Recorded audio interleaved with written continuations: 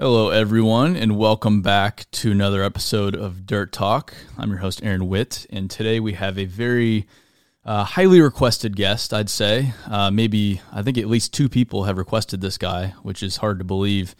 He is, his title is the world's best equipment operator. It is Mr. Garrett Wilson. Hey, Garrett. What's up, buddy?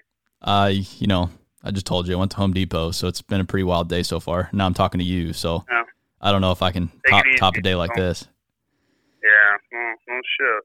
Well, I first figured I'd ask you about your weekend project that you just put together. What's the deal with that dragline bucket?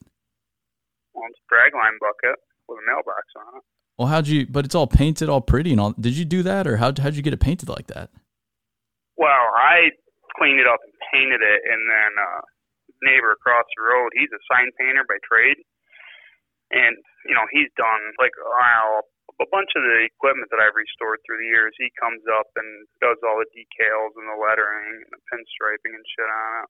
Nice. And just, kind of like a little throwback to the old bomber planes with the tiger teeth or shark teeth or whatever the hell you want to call it on there. And just gave him a couple $100 and told him to go nuts. It looks pretty badass. Yeah, it's not bad. Yeah. Now, what's the deal with all the antique equipment and the older equipment that you find and restored? You buy these things, you find them. Like, how do you even find these older machines? Well, it started out probably, I don't know, it's like 10 years ago, before Facebook was a big thing, before Instagram was real big. I had to put ads out on Craigslist, legit wanted ads, looking for old construction equipment. You drive around the back roads out here, and you'll see them out on the edge of a farmer's field somewhere, trees growing up through them. And, it starts out, you start knocking on doors to find out who owns the stuff. And one thing leads to another, and people start finding out you collect the stuff. And then they start calling you, asking you if you want to buy shit. And I've traveled all over, gone to Ohio and Maine and down into West Virginia, dragging old junk home through the years. And that's you make it into a weekend project? You completely restore these machines or what? Some of the stuff takes, a year or two to do, whenever I get free time, it was easier before I had kids, I had a little bit more free time, but now with kids, it's a little tougher, but, I'm not one to really sit still. It's odd that I'm sitting in the house right now just talking on the phone, but that's, life. Do you run the machines or do you sell them or how does that work? A little bit of everything. There's shows all around the country, just antique construction equipment shows, tractor pulls, things like that. I don't know how many of the listeners that you have really get into that. I know a lot of my friends, are all over the country, in Canada and shit, and, we go to all these shows and, we bring our stuff there, we leave our stuff there. Some of the places you can leave your equipment there at the grounds, and they like that because it makes sure that you come back. They have machinery on display for people to see, and it's just more stuff to draw people there. So it's pretty good deal for everybody. And then some of the stuff stays here. I've had people come here that have wanted to learn how to run, the old cable excavator. Yeah. People want to come here and show them how to do that. Yeah, you put Chris on it, didn't you? Yeah, reluctantly. Yeah. I was pretty nervous. I mean, we've all seen him in action with a fucking hydraulic excavator. He's pretty bad. Yeah. I was nervous. I thought he was going to tear it up, but he didn't do too shabby. So can you explain, as far as the old equipment goes, so what's Just Say No to the Devil's Oil? Because I still have that sticker on the back of my pickup truck. That's good. I'm glad. Yeah. So in The Simpsons, which, I'm sure a lot of people watch the cartoon The Simpsons, Ned Flanders is always talking about saying no to the devil's lettuce, which was weed, marijuana, whatever. Yeah. And I'm still a huge proponent of cable machines and friction machines and things like that. And, it's just kind of my way of getting back at the modern world. Gotcha. Say no to the devil. What about... hydraulic oil is the fucking devil. So. Yeah. So you like machines pre-hydraulics? Oh, for sure. What about the old stuff gets you going? Like what draws you to it? Well, the simplicity of it. Yeah. I mean, yeah, if anytime my stuff's giving me fits when I'm running it, I can grab a wrench, climb in the back, and, typically you can fix it with a couple turns of a wrench. You know, it's real simple. Yeah. And this stuff now is just, it's so fucking crazy with all the technology in it that you're not going to see this shit in 50 years. Yep. Still working. Yeah. Right? I mean, I'd love to be proved wrong, but there's just so much shit that can go wrong, and it's so expensive to fix that I just don't see it happening. Yeah, well, that's... And, whatever. It's the way the world goes. I get it, I mean, I've been at the helm of the latest and greatest shit, and I've been at the helm of some of the oldest shit. Well, and so day to day, you run equipment for a company, right? Yeah, I've been operating since I was like 14. Well, and how'd you get into it in the first place? Well, growing up, my dad and my uncle were plumbers by trade. Okay. And there was a housing boom in the area, and they did a lot of new construction stuff, just plumbing indoors, heating, ventilation, that sort of thing. And I would go to work with them. I started working with my dad and my uncle when I was probably 8 or 9 years old. And I grew up on a job site. My brother did too. And we would go to work, and my uncle was a slave driving son of a bitch. But, it's just the way it was. And my grandfather worked with us, and, and we had a lot of fun. Don't get me wrong. I mean, but you worked hard. Yeah. And, they did work for a man. He was a general contractor. He built houses. And he liked my work ethic, and he offered me a job. And he was going to pay me $5 an hour, which was $3 more an hour than I made at the time, because that's all I made was $3 an hour. And I was 14 then. So I started working for him after school, before school, and on the weekends. And whenever I would skip school to go to work sometimes. He'd pick me up after school or whatever. And just started fucking around with that shit. He had a little Case 450 dozer, and I wanted to run it. He didn't want me to run it, so I actually found the owner's manual behind the seat and figured out how to start the fucking thing. Nice. Yeah, like legit self-taught how to run the thing. So but you were doing home building? Yes. Yeah, he built all new houses and housing developments around here. Okay. And then, but he did a lot of his own site work too. We put the utilities in and grade the yards and stuff like that. I did a lot of building too. I helped, with the building of the houses and shit like that too. But I definitely favored construction equipment. It was just a natural attraction, I guess. Yeah. Yeah, I'm there. I wish I could explain what it is, but I've just always been attracted to it. I don't know why, I don't know how, but it is what it is. Yeah, no, I hear you. And we know a lot of people that are in that same boat. Yep. Now how'd you get into doing it full time? Well, when I was 18, I started dating his daughter. And our work relationship went downhill quick. Yeah, that happens. And, as an employee, he loved me. I was a hard worker, and I was loyal and dedicated, and, I was good at what I did. But, as your daughter's boyfriend, it wasn't good. So I ended up going to work for another dirt contractor, and, labor operator kind of thing, and a lot of really old salty guys. It was an old company. They actually, my one cable machine that I have now, I bought from those people when they were selling out, and it was one of the first machines they ever bought in 1961, brand new. And my neighbor's father, he was, probably 60 at the time, but he drove from, up here in New York out to Waverly, Ohio, and just a bareback cab and chassis was a thing back in 61, and a fucking Korean era surplus 2.5-ton truck. Nice. Stayed in a motel out there for 2.5 weeks and then brought it back here, and it's worked in this area ever since. Really? Yeah. There's a lot of history in that machine. A lot of people that I grew up working around, they ran it for years. That machine helped build a lot of the stuff in this area. They'd have crane boom on it. They could put a 110-foot crane in it, or crane boom in it, or they could put a backhoe on it and go dig a basement with it, or, put water lines in or whatever, or go run it as a drag line digging a pond somewhere. So that thing got a lot of history around here. So that's I was partial to that. You're brought up by some of the old timers then? Oh, yeah, like all of them. There was no when I was coming up through, I mean, there was no young guys really Yeah. to work with, and there was no social media. You know, you figure I'm 35 now.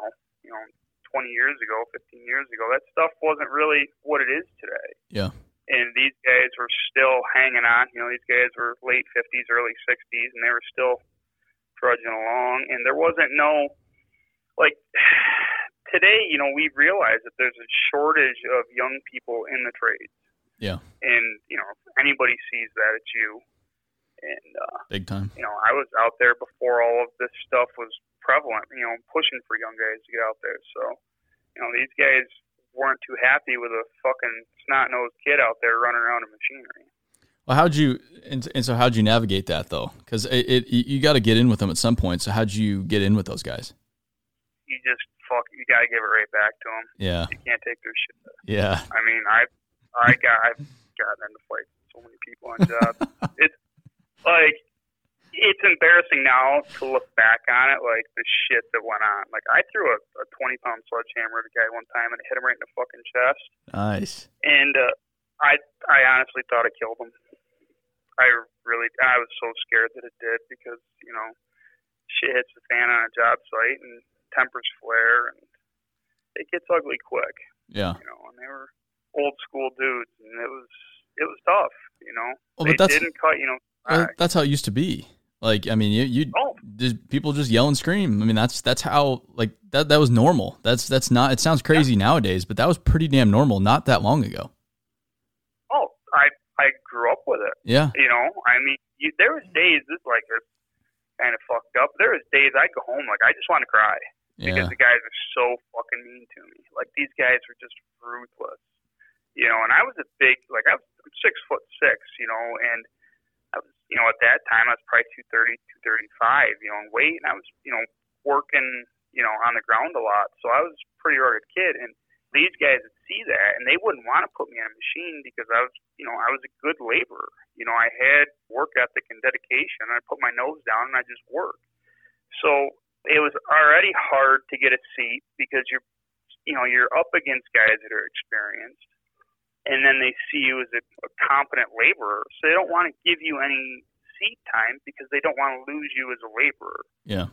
I really had to buckle down and push hard to get every minute of seat time that I could, which would lead me to staying late to do stuff. You know, after hours, I would ask superintendents and foremen, like, hey, can I stay late and run grader and blade stuff up?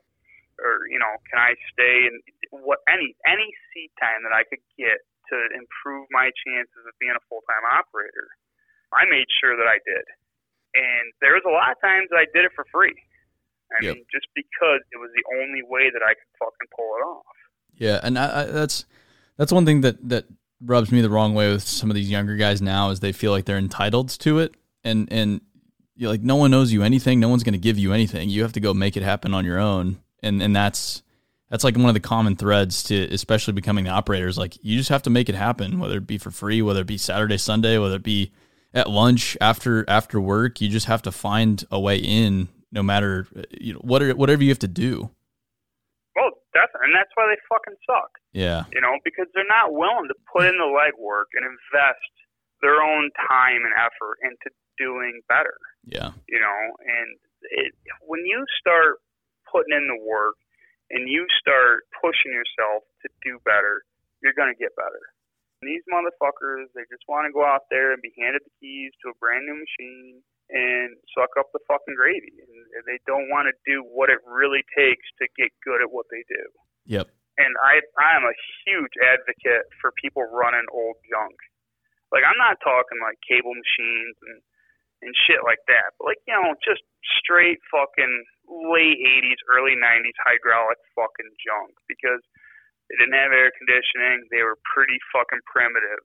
Didn't have a radio. You were lucky if you had a fan. Yeah.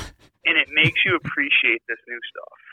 Like, a lot of the people that follow me see how meticulous I am about the cleanliness of a machine. And I take a lot of pride in the machines that I'm running because I've ran fucking junk. You know, and I know what it's like to sit there on a fucking 100-degree day, sweating your balls off, and not sure if you're going to make it to the end of the day or not because it's just so damn hot in there or cold. I mean, I've sat on open ROPS dozers and it was 20 fucking below zero Fahrenheit. Yeah. And you swear to God, you're going to freeze to death. You stick it out because you're given that opportunity and you don't want to fucking ruin it. That, going back to how, that's one of the things I've noticed about you is how ridiculously clean you keep the interior of a cab. Can you just explain, you take your damn shoes off? Sometimes. I mean, it depends on what I'm doing. Like, lately I haven't been able to. I'm in on a machine all the fucking time. And this year has been just extremely hectic with everything. I mean, it's crazy with the fucking coronavirus, like how busy we have been as a contractor and in an industry in this area. I'm flat out running 4, 5, 6 pieces of machinery a day. Wow. And so, yeah, it's tough. But, I'm not one to just sit there with my thumb in my ass or play on my phone during the day. I'm being paid to provide a service. And part of that service is maintaining my machinery. Mm-hmm. And not only greasing it and looking after it and making sure that it's ready to perform, but also to keep it clean, because we're out, we do road construction.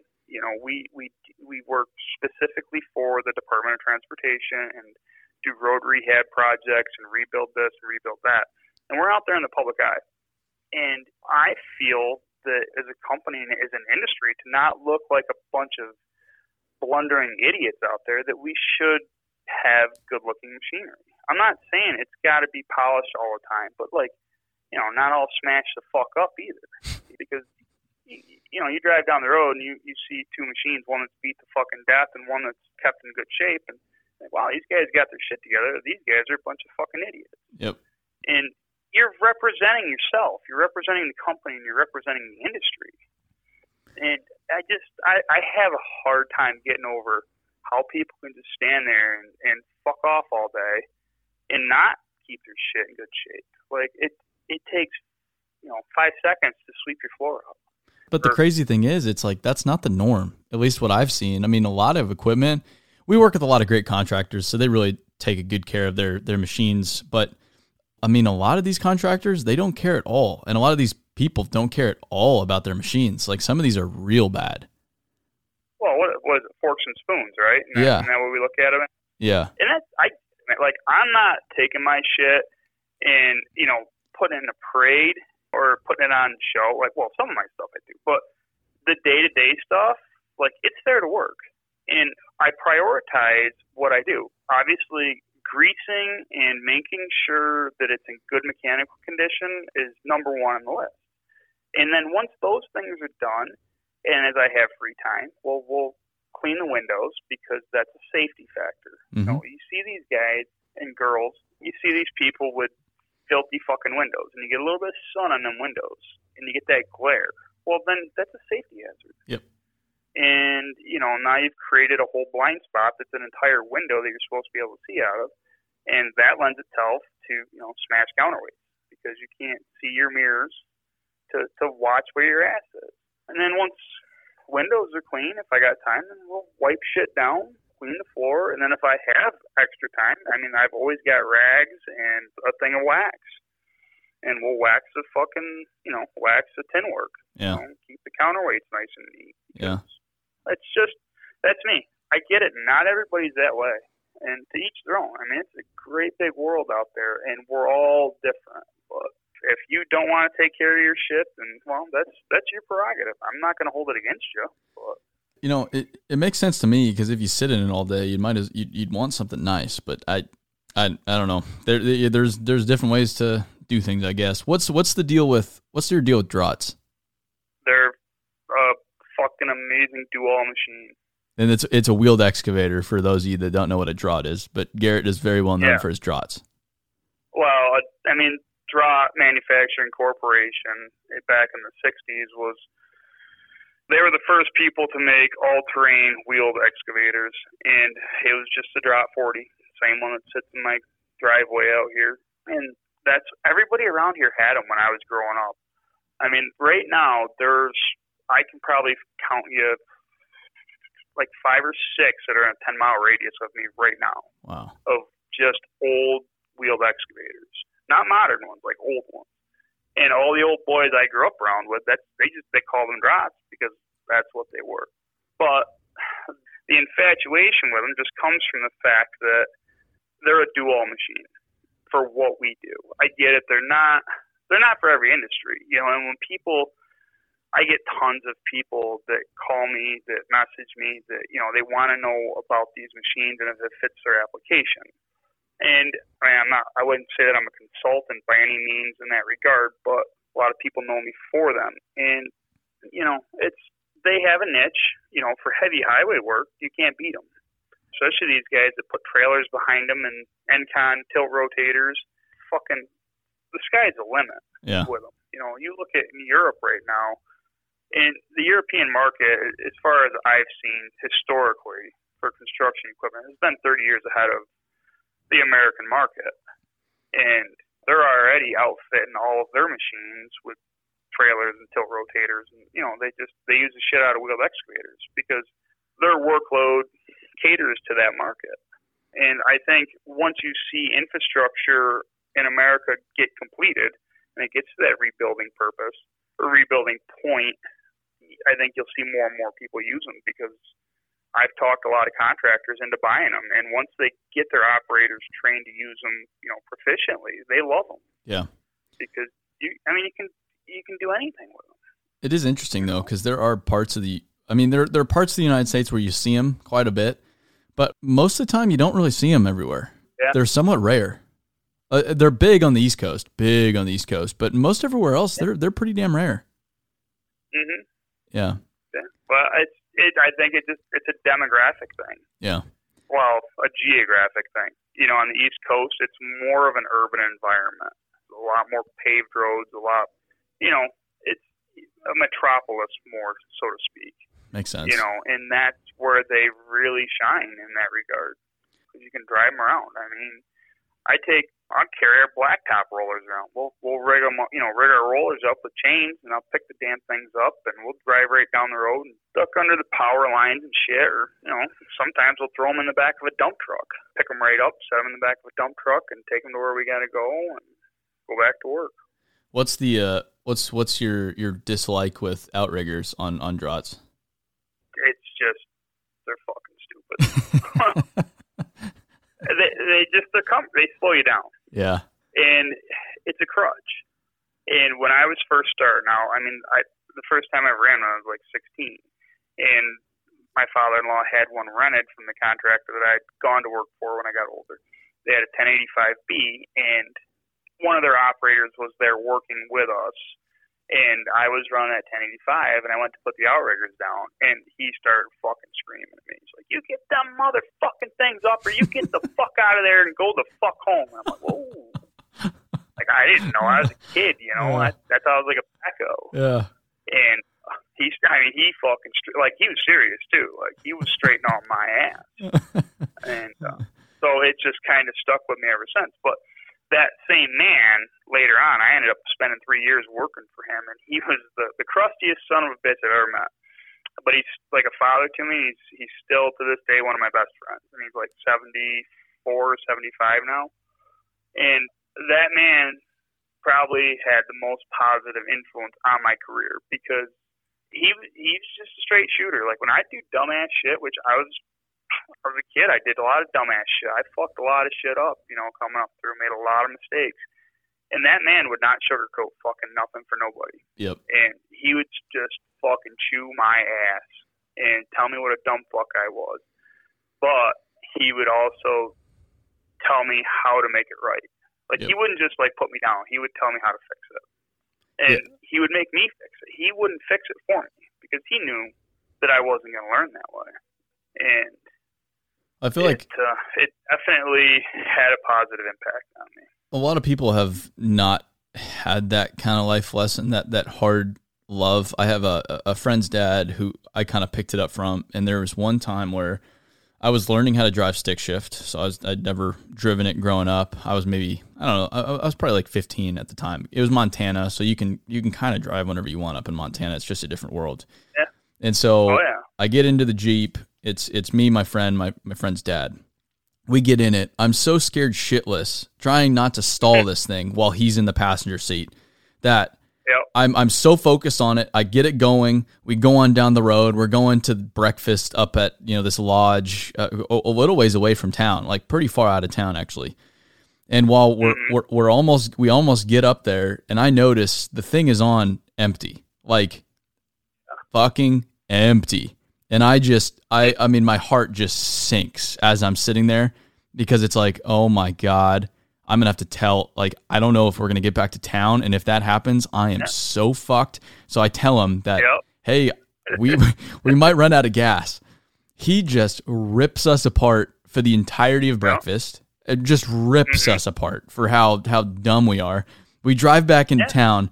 The thing is, it is out of gas by the time we pull into the gas station. I mean, it's jolting. It's jolting. And he looks at me, he's like, why the hell are you doing that? And I'm thinking like, well, it's out of gas. Like we're done here. So we get in the gas station. He just gets out of the car and walks home from there and doesn't talk to us the rest of the day.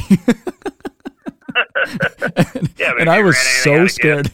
No, absolutely not. That's what I'm saying. Like, I think that's the fucking problem with all these fucking kids now is they don't get their ass chewed on like that. So they make the same mistake all the fucking time.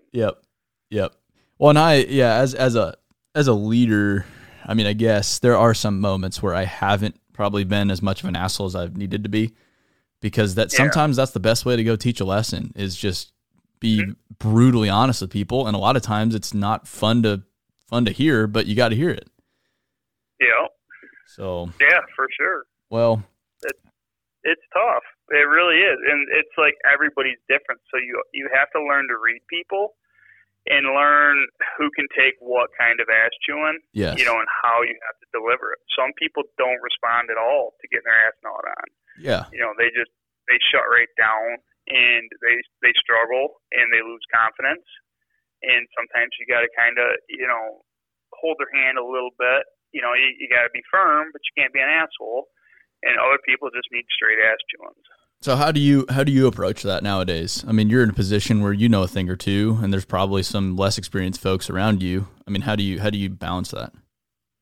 I avoid that like the plague. Yeah. It's sad. I don't spend a lot of time with other operators. I usually work alone. I'm tough to work with.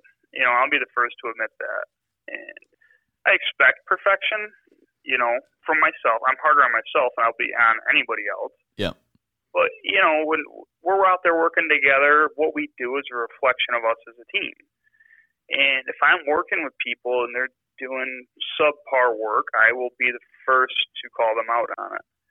And it doesn't always go over well, especially, I'm young, in the grand scheme of things, and I was younger, obviously. And it's tough being a younger guy going to older, more experienced people and being like, hey, let's do it this way or let's do it that way. And, we'll get better results or we'll get it done quicker. And you get told to go fuck yourself a lot. Yep. As sad as that is, when you're just trying to help people, they don't see it that way. I look at things differently. I mean, some people are just there for a paycheck. Yeah. I'm there because I give a shit. I want to do a good job. I want to do the best that we can do with what we have. I mean, I've polished a lot of fucking turds through the years. I've been thrown into projects that were,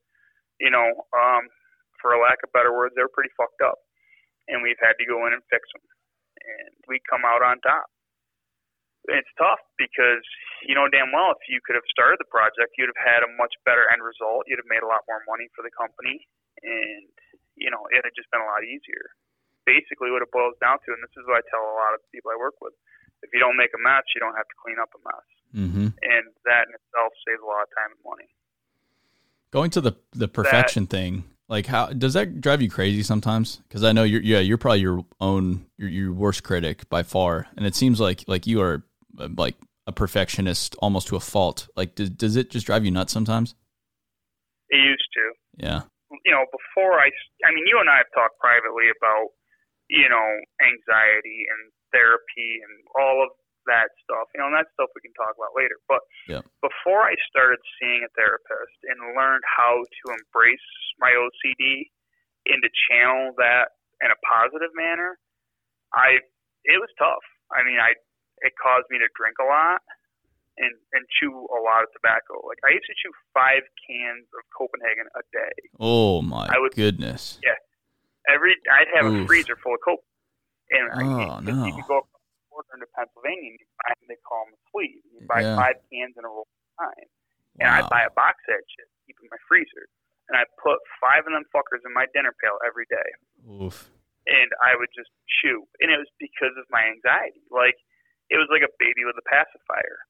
Because I had to make everything perfect.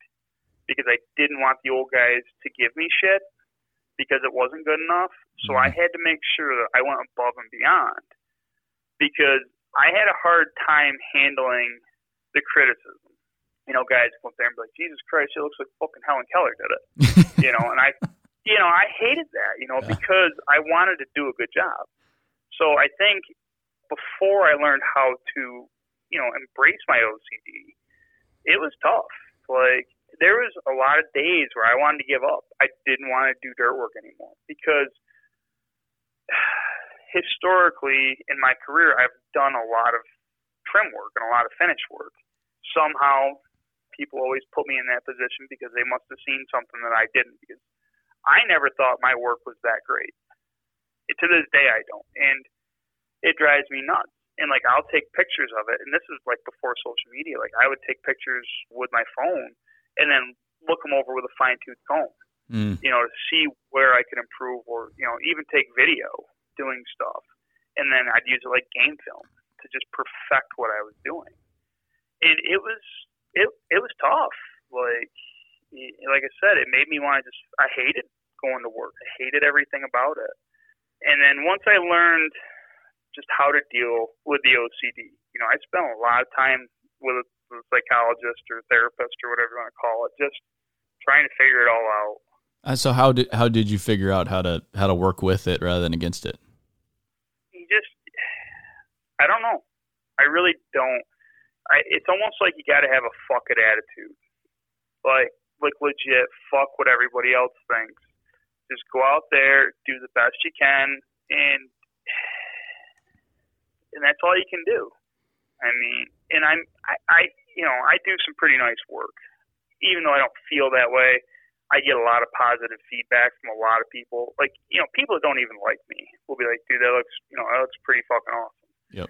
Or when we get done fine grading a project and I call the engineer and ask him where we were for our yields, and our quantities were like spot on, which means that the grade was phenomenal. And that it's a good feeling when you can put your anxieties at rest through data. I mean, it proves that you're doing a good job, regardless of how you feel about it and how you feel that it looks.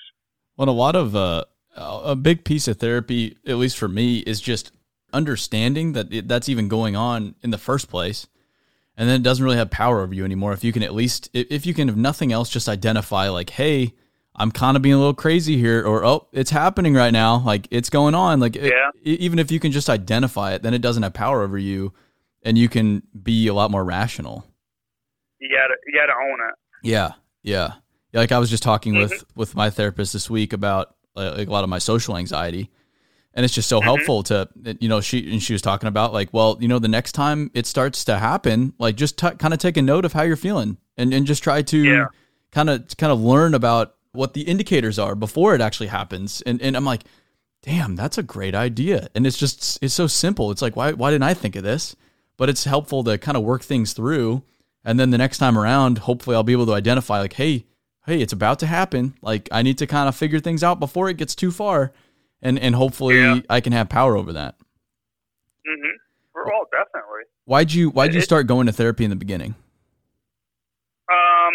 Well, failed suicide attempt. Wow. Sarah and I've known Sarah, we went to school together. Yeah. And when we started, I worked for her dad for 4 years before we started dating. And then we were dating. And then right after I had turned 21, my drinking was getting the better of me. And she couldn't handle it. I was a fucking, not that I was abusive, but I was just a fucking train wreck. Yeah. Self-sabotage, just being fucking stupid. And she had enough, and we'd broke up, and it was like right before my birthday. And I mean, I had a Marlin 3030 that I bought on my 18th birthday sitting there in the corner of my fucking bedroom. And I went to stick that fucker in my mouth and pull the trigger, and it wouldn't work. Jesus. Like, that gun worked. That gun, I shot all kinds of shit with that motherfucker. It never failed me. I Whoa. could not get it that night. Whoa. And you want to talk about a way to find out whether or not you believe in God. Yeah. That right there solidified it for me. Yeah. And I ain't kidding you. Like, I tried to get that fucking gun to work, and I couldn't. And I sat there in just a heap of fucking tears. And I called my dad, and I said, Dad, I said, come get me. I said, I'm in my house, and I need to be with somebody. And he came and got me, and it was probably 9, 10 o'clock at night, and he picked me up, and he knew something was wrong. I mean, obviously I was a fucking train wreck. And he says, is everything all right? I says, no. I says, let's go for a drive. And so we drove around all night, and we never said a word. And I mean, finally at like 4 or 5 o'clock in the morning, he's like, well, what are you gonna do? And I was like, I don't know, Dad. I don't know. And I told him, what happened. And then so I stayed with my dad for a couple of days, just because I think obviously they were worried I'd try it again. Yeah. And then I started to see a therapist after that. Jesus. And, I was going, I don't know, probably twice a week. My mom and dad were paying for it. I didn't have a lot of money. I was 21, working for a contractor, making shit wages. I was trying to make a name for myself, so I wasn't making a lot of money. And my parents paid for a lot of fucking therapy for me for, I don't know, a couple months. And then I got straightened around, and, I quit drinking after that. And then, I got fucking straight. I got my head out of my ass, and I started living life the way it's supposed to be lived. Wow. So, yeah, I think a lot of people probably have had similar fucking issues, especially when you talk about it to people. Like, I'm very open and honest about it. I mean, I'm not comfortable talking about it. In this situation, it's a little bit awkward for me. I'm not crazy about it, but I think if it helps one fucking person, to get better, then it's worth myself putting me out there like this. Yeah. And I've always appreciated that about you, because you just tell it how it is. And you're really vulnerable online. Like, a lot of your posts are like, I mean, I don't read a whole lot on the internet. I try to keep off there. But whenever you write out a big post, I'll go through the whole damn thing. Mm-hmm. And most of them will be like, damn, like, whoa, I'm a pretty damn open person. Like, people ask me, is there anything we can talk about, or you don't want to talk about, anything that'll make you uncomfortable? Like, nah, not really. I'll get into whatever the hell you want. I'll talk about anything. But right? Yeah, I mean, you really put yourself out. Why do you put yourself out there online? To help people. Yeah. I mean, just as blunt as me, to help people. I mean, I don't know. I have a secret Facebook group for operators, and, I put a ton of information out there. I don't even put it on Instagram, how to do stuff, and stuff that I've calculated and computed, and to help people to be better operators, because they don't know who to turn to. There's not a trusted source out there where you can contact a person or a business or anything like that. Like, there's just nothing that's out there where you can be like, hey, I'm running this machine and I'm struggling in this manner. What am I doing wrong, and how can you help me? Yeah. And I get tons of people that ask me this stuff, privately, because they feel comfortable asking me, because they know I'm not going to be a fucking douchebag to them. Mm-hmm. When somebody's asking you for help, that's big, because a lot of people are so busy tripping over their fucking egos that they can't ask for help. Mm-hmm. And I'm just as guilty of it growing up. I wouldn't ask for help. I would fucking blunder through it, and I mean, eventually I'd figure it out. I mean, luckily I was smart enough to know, to read the operator's manuals and the books that I've read through the years. but they don't have anywhere to turn to. So, I have that Facebook group, and it's helped a ton of people out. But I mean, if we're all out here and we ain't helping each other, what the fuck's the point of being out here? Yeah. Yeah. I mean, yeah. We're all at different stages of our life. Some people are just getting into it. Some people are at their prime, and some people are getting ready to retire. And I don't know. I think we're all in this together. Outside of the professional aspect of this, outside of the construction industry, society as a whole, we all struggle with our own demons. Yep. And people deal with anxiety and depression and just self-doubt and all kinds of shit. And I think if we just fucking take a step back and realize that we all go through the same shit and just fucking be kind to each other, and if you don't have anything nice to say, don't say anything at all. It is amazing though. Like, everyone does have dark stuff that they've gone through, or even like even me, for example. I had a pretty damn good privileged upbringing, and I'd always thought until the past few years, like, man, no, life could not have been more perfect. Like, I have no excuse to bitch about anything. Everything could not have been more perfect. But then you start digging into it, and then you start realizing, like, oh my God, like, no, it wasn't. Holy shit. Like, I actually went through some pretty bad stuff, and you start looking into it more, and then you start, it doesn't have power over you anymore.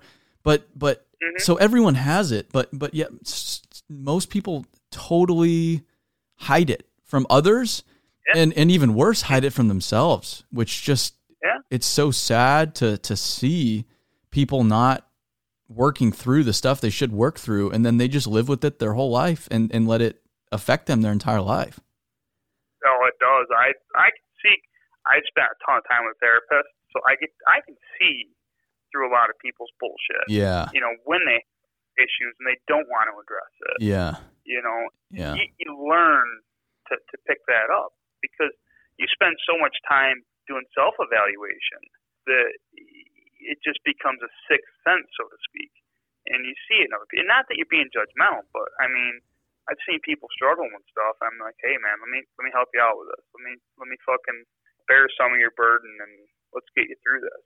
I mean, I had some really good friends that they had tried to commit suicide, and I mean, I can remember being in spending all night looking for one of my buddies. He got real bad one night, and I had found him, and he tried to overdose on pills. Jesus. And we got him to the psych ward, and he was so embarrassed about it. I'm like, dude, it doesn't matter. Like, you're here. Let's get you through this. And it's tough because we don't really talk anymore. Like, I don't know if he's ashamed of it or what the deal is, but it's one of the things. I mean, I sat in a psych ward with him for, I don't know, the better part of one day, and then I would visit him, often, once he started to get better. But what were some of the things you had to work through? I mean, I know a lot of it was childhood related. What did you have to work through and overcome to get in a better place? We don't have to get into all the shit, but I mean, like, what were the mental roadblocks that you had to overcome? Dealing with your self-esteem was the biggest thing. Realize that you're not a worthless piece of shit. Just a little bit of background. Like, my stepdad was, and that fucking dude, I mean, the guy has done like every drug known to man. He was a drunk. He was a drug addict. When I was a kid, he was not good to myself, my mother, and my brother. We had a lot of issues growing up, and it has a very negative impact on your well-being. Yeah. When you're told all the time that you're a useless piece of shit, that you won't ever amount to anything. Things like that. Like, I'm not going to get real deep into it, but like, it wasn't good. And you gotta break that train of thought. You gotta be your own fucking cheerleader. Like, you gotta be your own hype man. I mean, you gotta believe in yourself. And you gotta realize that you have what it takes to do what you want to do. And the only person holding you back is yourself. And one of the most important thing that my therapist taught me was, God helps those that help themselves. whether you're religious or not, it doesn't matter what God you believe in, what deity you believe in. I don't care. It doesn't matter to me. Like, I'm not saying I don't care what you believe in. It doesn't matter to me. Like, I'm not going to hold it against you like that. I don't give a fuck. But it has a huge bearing on what you can accomplish. Yeah. Because if you don't go out there and you don't work for it, you're never going to get it. And if somebody happens to hand it to you, or you're born with a silver spoon in your mouth, and you don't go out there and keep hustling, you don't keep grinding, you're not going to have it for long. No. You know, I know a lot of people that were born into opulence, and they had a lot of great opportunities growing up. And when you have a heart-to-heart conversation with them, they always get pissed because they're like, man, it must be, you know, it's cool to be self-made like that because, you know, people have more respect for you because you went out there and earned it. He says, you know, they say, but, you know, the thing is like, even when it's handed to you, you got to keep it going. Yep. And that's what, you know, you get a lot of these guys that are second, third generation company owners or, you know, they're born into wealth. They got to keep it going. You know, and these people are like, oh, man, it must be nice to fucking have everything handed to you. But it might have been handed to them, but they still got to keep it going. Well, and that's, yeah, a lot of the people I grew up with, they're just tons of money. I mean, absurd amounts of money, so much so that they'll never really have to work. And it is interesting watching these people because they know that and they've never had to work for anything. And a lot of them are in a kind of a bad place. And it's just kind of a bummer to see. It's just like, man, that just sucks. Cause I guess I got lucky. Like I was raised very well off, but then it was kind of cut off. You know, once I became an adult, like, all right, go get them. If you want it, go work for it. And I was taught to work early. That's admirable. Yeah. Well, yeah, I guess it's just, I'm just doing what I think I need to do. And, you know, when to whom much is given, much is required. And so that's just how I see it. It's like, well, I got all this. So, okay, there's just more requirement for my life and what I need to go out and do than most others have because I got a head start. Yeah, no, and so with all that in mind, how do you raise your kids? Like, what are you trying to teach them? My number one goal for both of our boys, you know, they're 8 and 6, is so they can just grow up to be productive members of society that are happy. Yeah. You know, I'm a huge proponent. I can't stand it when people, you know, they try to force their kids into doing this occupation or that occupation or whatever, and they try to groom them this way or that way. It's like, I want my kids to grow up to be happy. Mm-hmm. I don't care what they do. They can go fucking turn tricks and suck dick at the fucking truck stop. I don't care. Yeah. If that's what they want to do and that makes them happy, then I'm happy for them. Will I be proud of that? Fuck no. But they live their life, you know, and that's what they want to do. So, you know, fucking give her hell. And because my stepdad didn't give me options. Like, he thought I should play sports. And, you know, he would train my brother and I like we were fucking going to be, you know, the next gold medal Olympians or something. You know, and he'd want us to go fucking do workout and run and train and all this bullshit. And, dude, I hate sports. I think they're like the biggest fucking waste of time. And that's my opinion. You know, people listening, you like sports, whatever. That's your thing. I don't give a fuck. But to me, it's just pointless. Like, I just don't get it. It's not my thing. Maybe because my stepdad tried to force the shit down my throat. Maybe that's why I hate it that much more. But either way, like, I don't want to do that to my kids. My stepdad had good intentions, but his implementation was fucking horrendous. So how do you let your kids learn their own path? Like, what are the things you do with them? Because it is cool. It is cool how you share about that too. I really do enjoy seeing, like, oh wow, like his kids are messing around with the Mini X in the front yard like this. It's kind of fun for me to see, you know, because I'm aspiring to be a great dad, so I'm looking at other people and how they do it and looking at other examples, so I can kind of take that and create my own formula. Like what do you really focus on day to day with them to kind of teach them that overall? I don't know. I'm still trying to figure it all out myself. Yeah. Like, legit, like, it's day to day, just every day, trying to be a better parent, like, trying to be more caring, just being there. Yeah. But, like, it's weird because both of our kids are totally fucking different from each other. Mm-hmm. Like, Gavin, people are going to get pissed when I say this, but, like, Gavin's very flamboyant. Yeah. Like, my brother and I laughed. We got bets going that he's going to be fucking gay when he gets older. But not that it matters. I don't give a fuck. But, you know, he's extra. And he's awesome. And he is an amazing soul. His anxiety gets to him. And we try, like, as parents, like, Sarah and I do our best to make sure that we don't project our anxieties onto the kids. You know, and both kids actually go to therapy now. And they have made huge improvements, not because, like, we're bad parents, you know, like, we feel that every opportunity we have to make our kids better, we're going to do. We want to give our kids the best start in life. Mm-hmm. And Rowan, who's our younger son, he's a lot more like me. He's fucking stubborn and bullheaded and just wants to work and be left alone.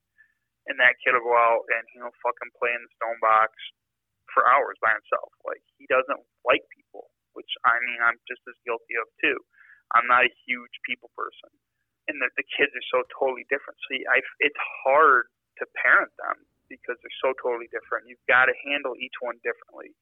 Gavin's very sensitive. Like, you can't come down on him with an iron fist. You know, you have to handle him with some caution and sensitivity because I think that it's going to have permanent damage as far as his self-worth is concerned because he is so sensitive.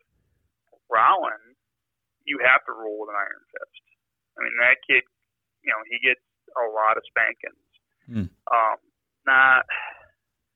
Not like beating him, but he gets some fucking love taps on his ass to keep him straight because that's what he needs. Yep. And that's what I needed as a kid too. You know, he's a strong-willed little fucker. And he needs to know right from wrong. And as parents, we have to make sure that he does know right from wrong. I mean, to the point where, you know, he pulled a knife out of the dishwasher on our nanny one day. You know, jeez. Like that. Yeah. Now, it was a butter knife. Okay, but he pulled it out of the dishwasher. But it's still the fact that, you know, that's where it starts. Yeah. Yeah. You know, and you got to make sure that you keep the fuckers in line. And at that point in time, like, this summer's been hard on them because the kids haven't been going to school with the coronavirus. Mm-hmm. So it's hard for him to take it all in. So we've had various nannies throughout the summer because my wife and I both work. And she's had to do a lot more work with her position in the school district to make sure that everything goes as planned. So it was hard for Rowan with different nannies, different schedules, things like that. And he just struggled. And Sarah and I put our pride aside and says, we got to do something with him. You know, we tried as parents, you know, we tried a lot of different methods. And we were just like, we got to send him to a fucking therapist, you know. And as parents, you feel like you're a failure. Yeah. Because, you know, these are your kids. You're supposed to be able to raise them on your own. Yeah. You know. And it's like, well, this one's, you know, he's getting a little bit fucking wild and we need some help. So we, you know, went to a therapist and we ended up going to see an occupational therapist. And he, you know, has, I don't know what the fuck, you know, the issues are. My wife would know, but we've worked through them. He has a hard time with change, which I do too. A lot of the things that he struggles with are things that I struggle with as well. You know, change, loud noises bother him. They bother me, just shit like that. So he's been working with his therapist, and it's night and day. His attitude, like, he is 100 times better than he was. You know, you used to have to be careful with what you did with him, where you went, things like that, because you would struggle with him. He didn't act out in the store. He wasn't that kid that threw a temper tantrum in a store and shit like that, because that just didn't happen. Like, I fucking drug him out of lots of stores and lots of restaurants when he pulled that shit. And, you know, he doesn't pull that as like he used to. But you can do stuff with him, you know, and he's happy. He's not pissed off. You're not fighting with him. and it's definitely been a great thing. Wow. To basically get your child back. Yeah. Does being a parent give you anxiety? Oh, fuck yeah. Yeah. I've had multiple posts where I've legit said that parenting's the hardest job I've ever had. Yeah. I mean, even when I was a laborer, I can remember 110-degree days, raking and shoveling blacktop all day with a fucking hangover, puking in the fucking paver. Nothing compared to being a parent. Yeah.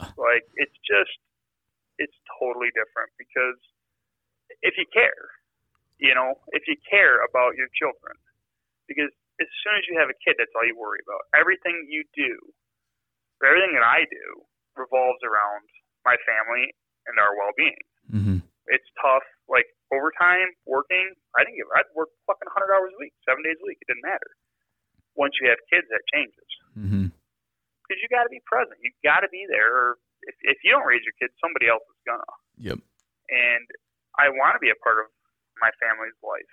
So it's a whole different struggle because now construction's tough. There's you work from whenever to whenever. You don't always know when you're going to get out of work.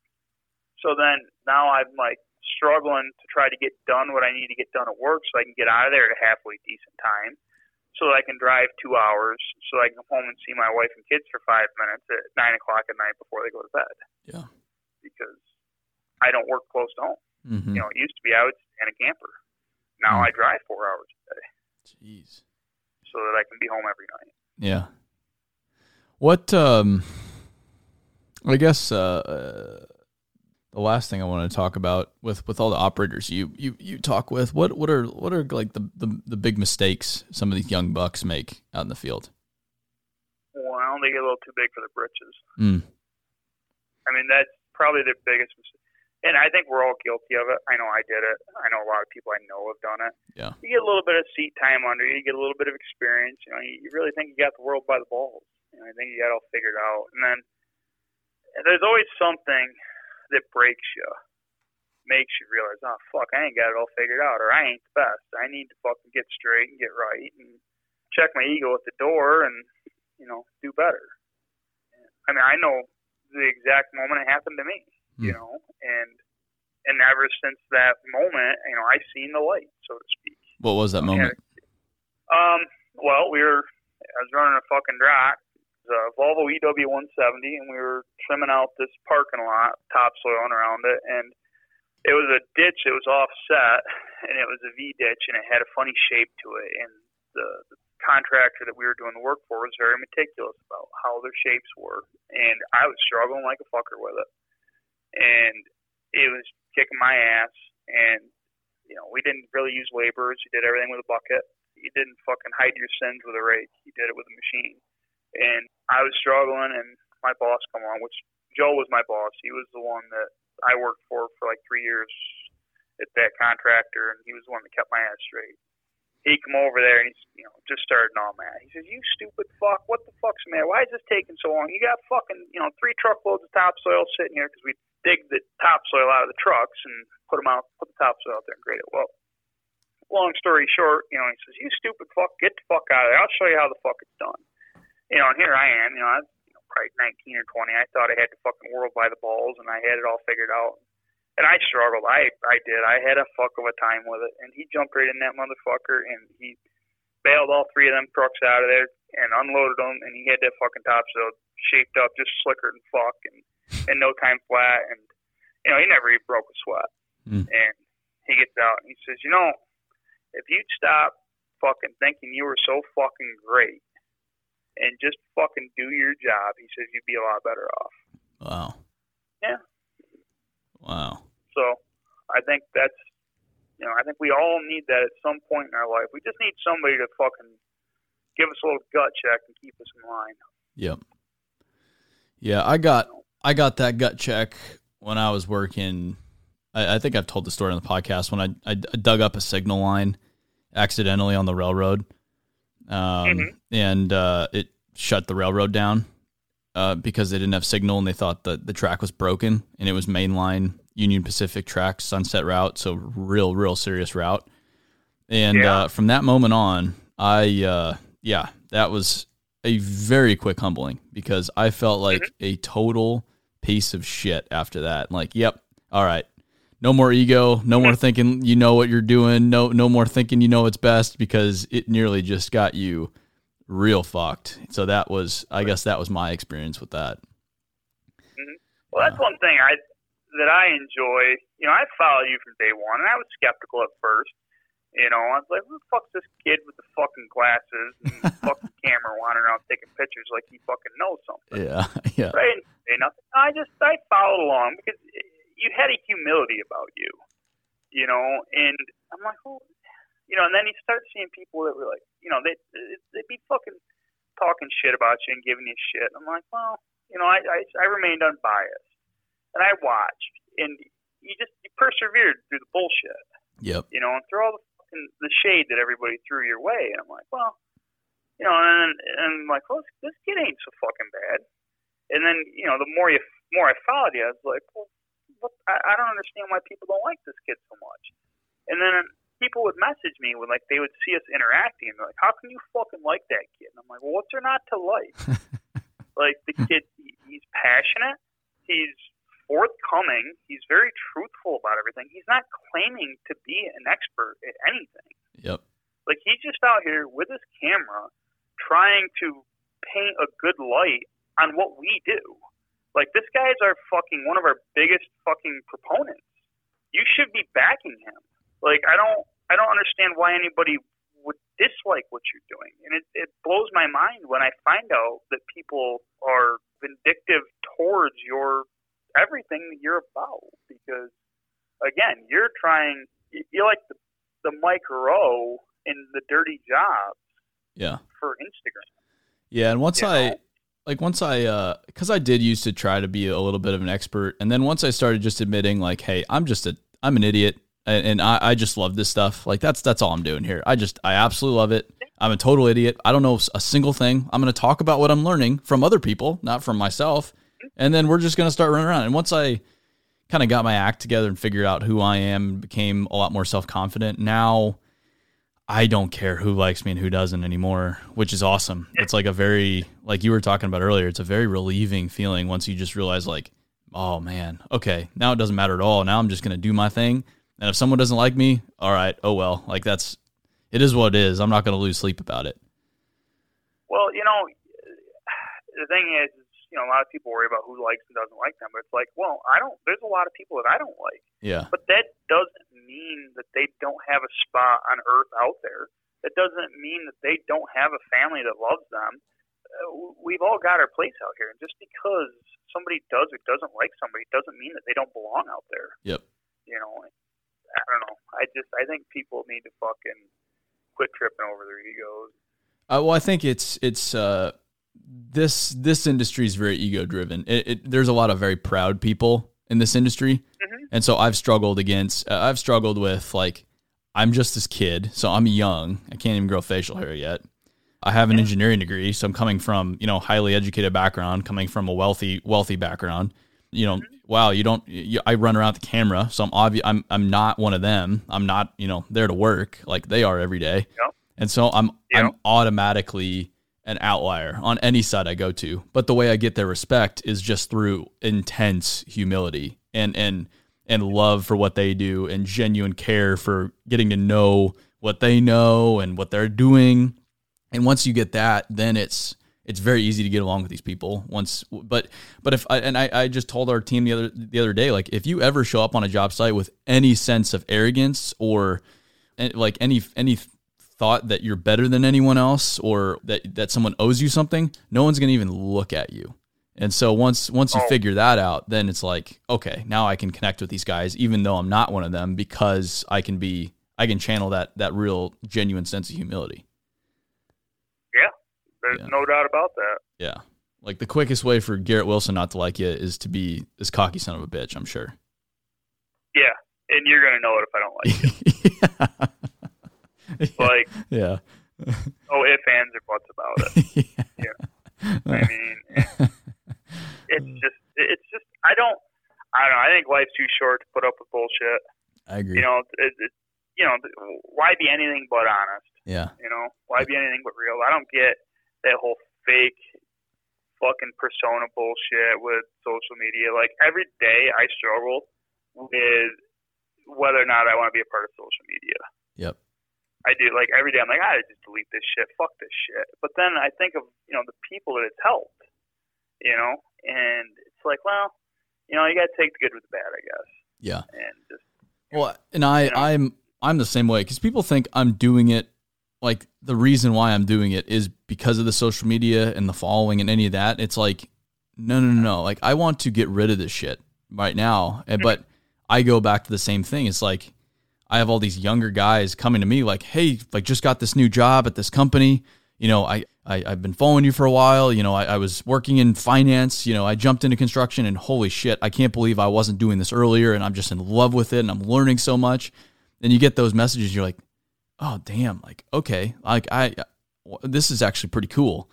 And then that's what drives me now. But it's not like, I can't stand social media some days. It's just so frustrating, especially nowadays. Well, everybody thinks their opinion holds validation. Yeah. Yeah. I mean, like, some of these people, like, I'm like, dude, I've, like, legitimately swept more dirt off the floor of a fucking cab than half of these cocksuckers have moved in their entire career. Yeah. And it's like, just know your role and shut your hole. Shut the fuck up and just go sit back down at the fucking kids' table while the adults talk. Yeah. Like, as jaded and as conceited as that sounds, like, some people just need to fucking hear that. Yeah, no, and you've earned the right to say it, so you're not just blowing smoke. Yeah. I mean, I've ran fucking iron that people have never seen before. Yeah. I have done stuff with iron that people have never seen before. Like, unless they have seen me do it, they've never seen it done. And I mean, as arrogant as that sounds, I mean, it's partially true. Yeah. I mean, how many people are out there doing stuff with antique machinery? Not many. Yeah. I mean, and it's like, I don't think I'm that good. I always feel that there's room for improvement. Yep. Like, dealing with this field follow machine that I've been dealing with, I get cameras on me on the job site from our dealership. I can't fucking stand that. I feel like a fucking fish out of water when them cameras start rolling on me. Yep. Like, even when Chris was there doing his YouTube shit with my machine. Yep. Like, I wasn't comfortable. Like, and I watched the videos a couple times. I'm like, oh my God, I look like fucking shit. Like, I can't believe that I fucking did this or I did that. Like, I'll just start finding fault. And that's just, I guess that's how you get good, but at the same time, I don't know. It's just weird. We've had to deal with a lot of that, because, I mean, a big piece of my job is getting people that have never been on camera before on camera in an authentic manner. Yeah. So acting like I just want to become a fly on the wall, but I'm so obviously not a fly on the wall that it's achieving that it's taken me a long time, and I'm still so far off from getting there. That's a majority of what I do, is just getting people like you comfortable with me even being there, to capture what you do like I'm not even there is really the goal. Well, you mentioned that. I think it was 2 or 3 years ago. I was running a crane on a job, and this consulting company come out, and there was a couple girls with cameras, and they were doing some educational type videos where they were going to put a microphone on me, and then I would explain to them what I was doing throughout my pick, how I look at radiuses and boom angles and things like that to calculate my load charts and just go through the ins and outs of the crane world. And unbeknownst, I didn't know they were coming. Nobody had told me anything about this. These girls showed up, and they got this fancy, it's like when your boys showing up with your cameras. I'm like, who the fuck are you people? What are you doing? Like, well, we're here, on behalf of so-and-so to do a film. We would like you to wear this microphone and narrate what you're doing. I'm like, well, first of all, I got a really fucked up voice. It sounds weird. You don't want me to do that. I was like, second of all, I don't want to be on film. I don't want any part of this. And the girls were like, well, we were told, that, you were here and you were going to do this. I'm like, nobody mentioned a fucking thing about it to me. I was like, it's stepping. I was like, I don't want anything to do with any of this. And I didn't do it either, because I just wasn't comfortable being in that situation. Yep. Yeah, and I mean, that's a majority of and so like a big piece of what we do again is making people like you comfortable before we get what we need to get. We don't just come into it cold turkey like, hey, this is what I need from you, like acting like you're fucking Brad Pitt. It'll be, you know, I'll shoot the shit with you. You know, I'll explain things. I'll take the pressure off. You know, hey, can you just explain what's even going on here in the first place? And we'll kind of get warmed up. It's a little bit of an art form. And again, I don't have it mastered yet. There's some days where no one even wants to look at us. I mean, we've been told to go fuck ourselves a lot of times over now. We've had the cops called on us, like all sorts of things that have happened because we show up. Oh yeah. Huh. Yeah. It's it's a hoot. That's the kind of stuff I don't show on the internet all that much. I think that'd be more interesting to see than a lot of that other stuff. I know. Like fucking the realness of it, though. Yeah. Like, I mean, it'd give you more relatability with people because then they could see, well, you know what?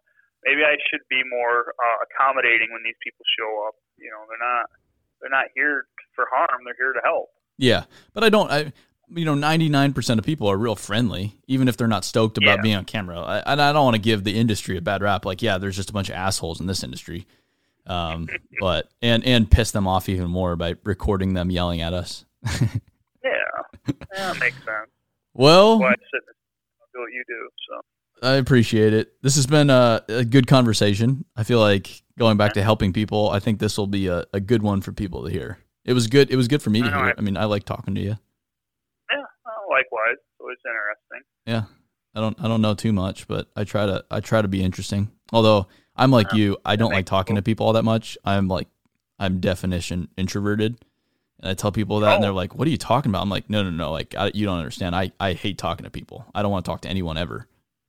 There is a third trovert. I can't think of the first couple letters of the word, but it's between an introvert and extrovert, and that's where you and I fall into that category. Yeah. There are times we are introvert, and there are times where we are extrovert, and it all depends on the situation. Yes, but I've had to work on becoming more extroverted. Like it's had to be. It's not a natural process for me. I really have to put myself out there just to talk to people, and I'm a lot better at it now. Like I can talk to people, but it's been a work in progress for me over the past few years, especially just on like going into a room with a lot of people. Like even that used to be hell no. I want nothing to do with that. Well, when I went out to Edwards for the job interview for the demo operator position, the motherfuckers, they take you. I mean, you go run the machines and you talk to Chad, which you know Chad. He's fucking awesome. Yeah, he's the man. Yeah, he is. Super nice guy. So you talk to him, you go run the machinery, and then I didn't know this was going to happen, and it fucked me hardcore. They take you into a boardroom, and there's a big table, and all these fucking dudes from Caterpillar are in there. And they just start grilling you with questions. And I am a fucking I don't even like doing this. Like this podcast. Yeah. Like it's hard for me. Like it's very nerve wracking. I've been a nervous wreck this entire time. And it's weird. I'm fucked up. Okay. And I get it. Here's my dumbass standing in front of all these fucking people, and they're just hammering me with these fucking questions. And I'm like blacked out from anxiety. Yeah. I have no fucking idea what's going on, and these guys are just hammering me. And I'll never forget. Like this is like when it came to, but the guy was like something about how do you feel about a guy that wears Crocs? I'm like, well, I was like, clearly if the dude wears Crocs, he sucks mad cock. And like just blurted it out. I'm like, oh fuck. I was like, you know what, my wife does too, and I love her for that. So whatever, you know. And you could have heard a pin drop, and it was just like I was like, fuck it. At that point, I didn't give a shit. Yeah, that was one of the questions. Oh, dude, I stood there for what felt like an eternity, but probably an hour or two. Wow. And they asked you, well, they want to feel your personality. Yeah. You know, because they want to know if you got what it takes. I mean, well, when you and Ryan were talking about that job. Oh, yeah. You know, Ryan, you guys were talking about the unicorn.